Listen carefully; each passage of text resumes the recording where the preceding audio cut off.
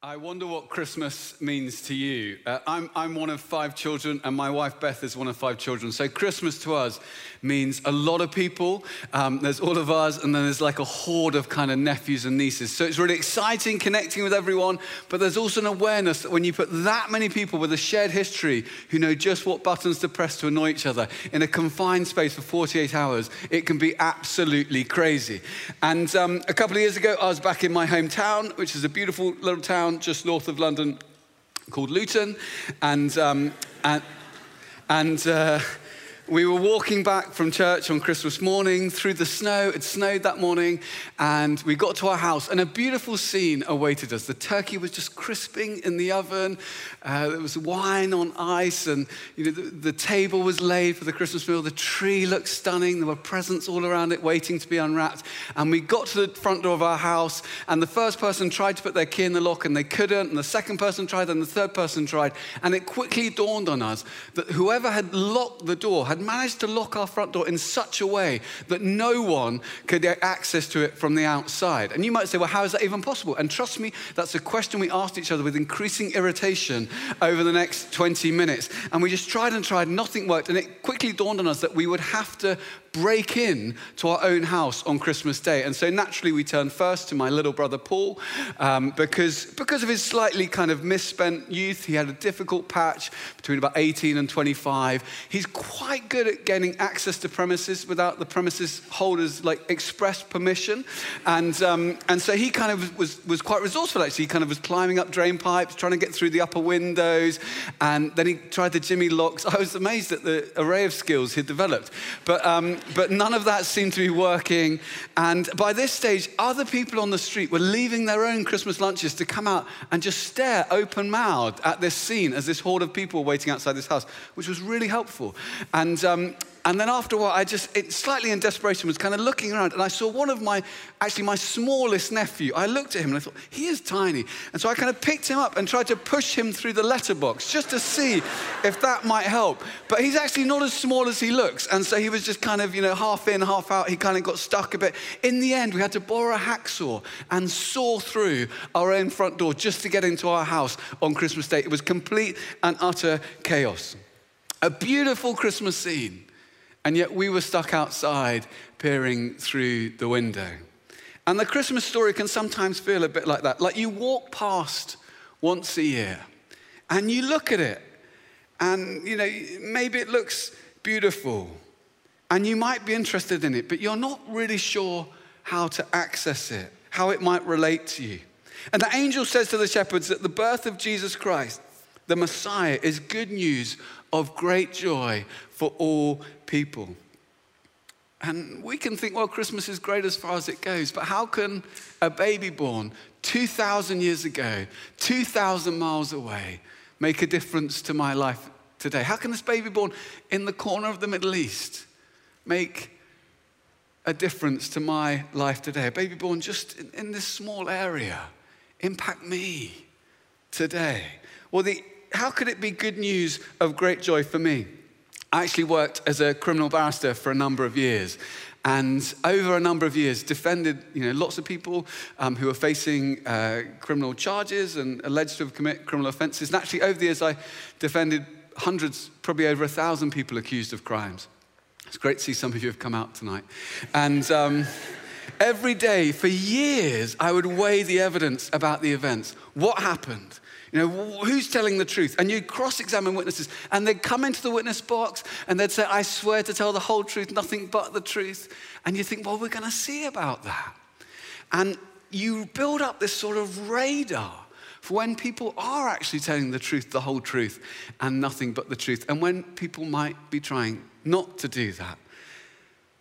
But one of the great surprises in my entire life is when I got close and looked at the evidence for who Jesus is, the eyewitness accounts of what he said and did, I thought, this is true.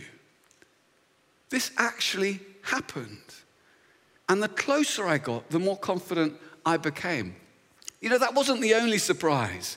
You see, my idea of the Christmas story was there are lots of kind of shiny, perfect, glowing people gathered round a crib. And the message seemed to be, if you tidy up your life, if you sort your stable out, then maybe if you were lucky, Jesus might just come and visit you. And the problem is my life is a bit messier than that. My life is a bit more complicated than that. And maybe you might feel that way tonight. Maybe your life is a bit messier, a bit more complicated. Maybe, your family's a bit more complicated. Maybe your flatmates are a bit more complicated. Maybe you're sitting next to them right now. Maybe your colleagues are a bit tricky. Maybe you've got a difficult boss. Maybe you are a difficult boss. And it can feel a little bit complicated. But you might also have questions. Like, what do I really want out of life?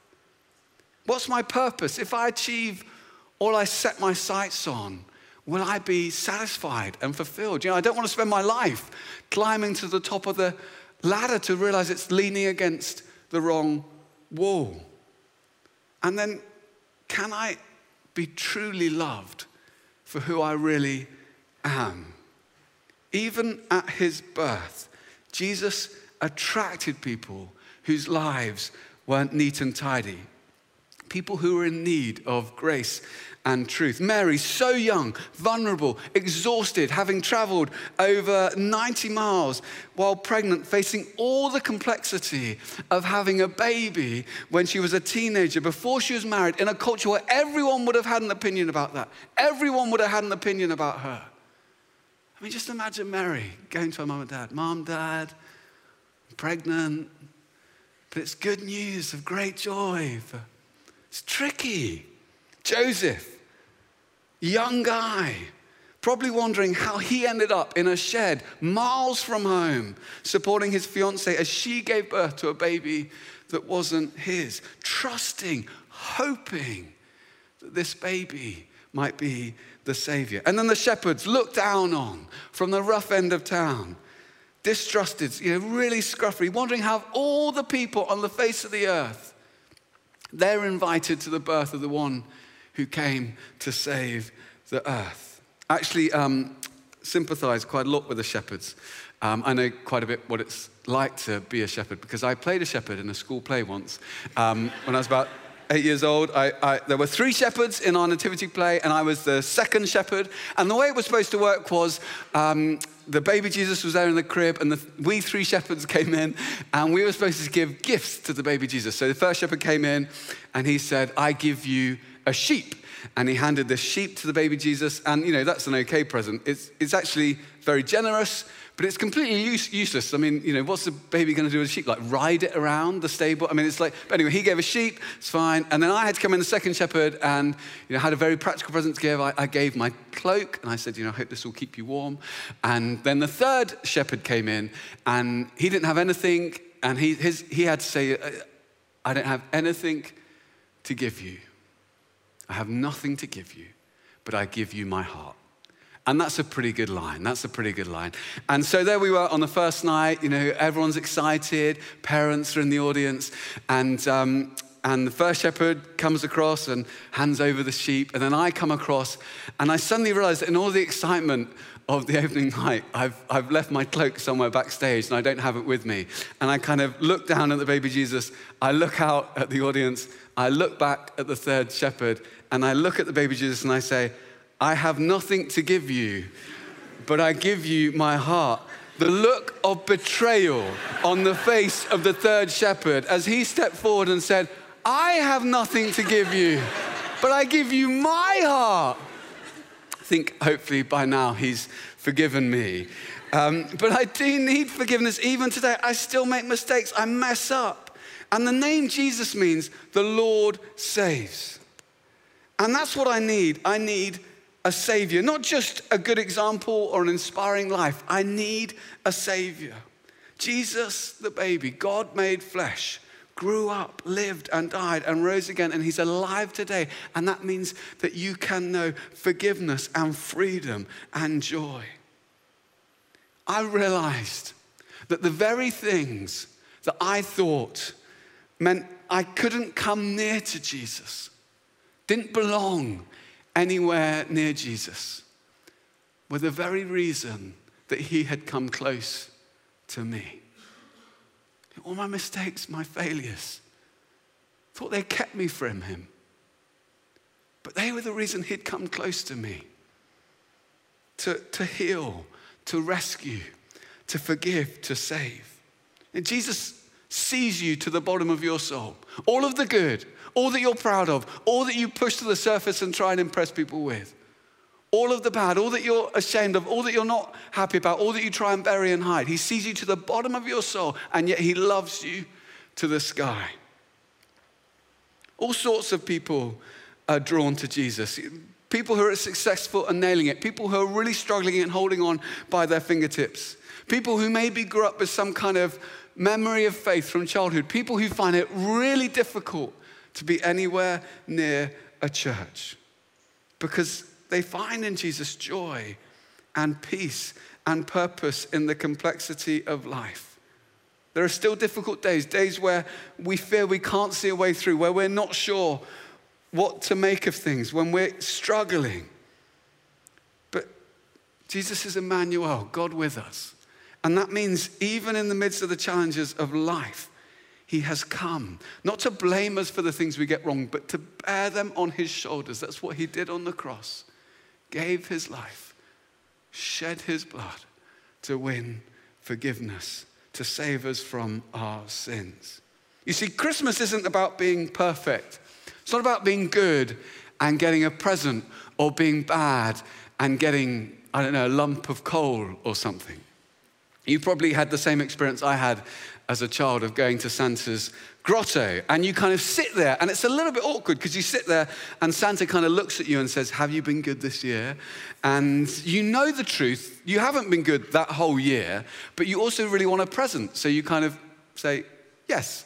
And so Santa gives you a present, and you kind of walk away thinking, oh, did I kind of sacrifice my integrity for this present? It feels like a slightly kind of bad arrangement. And the whole thing just feels terrible. And I wish I had the presence of mind then. I wish I could go back now. And when Santa says, have you been good this year? I'd say, no, I haven't. But let's be honest, Santa, neither have you. It's difficult. Let's be honest, Santa. Life is difficult. It's complex. It's hard to be good for a whole day, even if you try really, really hard, let alone 24 hours a day, 365 days a year. And even if I could, Santa, even if I could be that good, I'm not sure that's a life well lived. I feel like I was made for more than mere morality. And actually, Santa, while we're at it, if Christmas is about anything, it's about grace. And grace is about an undeserved gift, an undeserved present. So actually, it doesn't really matter if I've been good or if I've been bad. It doesn't really matter if I've been naughty or I've been nice. All that matters is that I'm willing to receive the gift that's offered me. And on balance, Santa, I am. So please stop asking me your stupid questions and give me my present. Christmas doesn't mean you can have a present if you've been perfect. That's not good news. You don't give gifts to people because they've never made a mistake. You give gifts to people because you love them. And in all the mess and chaos of life, God has given Jesus for us. Not because we deserve it, but because we are loved. That's why he paid the price. That's why he gave his life to win you. And that is good news of great joy. It's in Jesus that we find life, and life in all its fullness. It's in Jesus that we find joy in the face of sorrow, peace in the storms of life, a hope that is greater than fear, and a love that is stronger than death. Jesus came for you. He gave himself for you to save you because he loves you. Amen.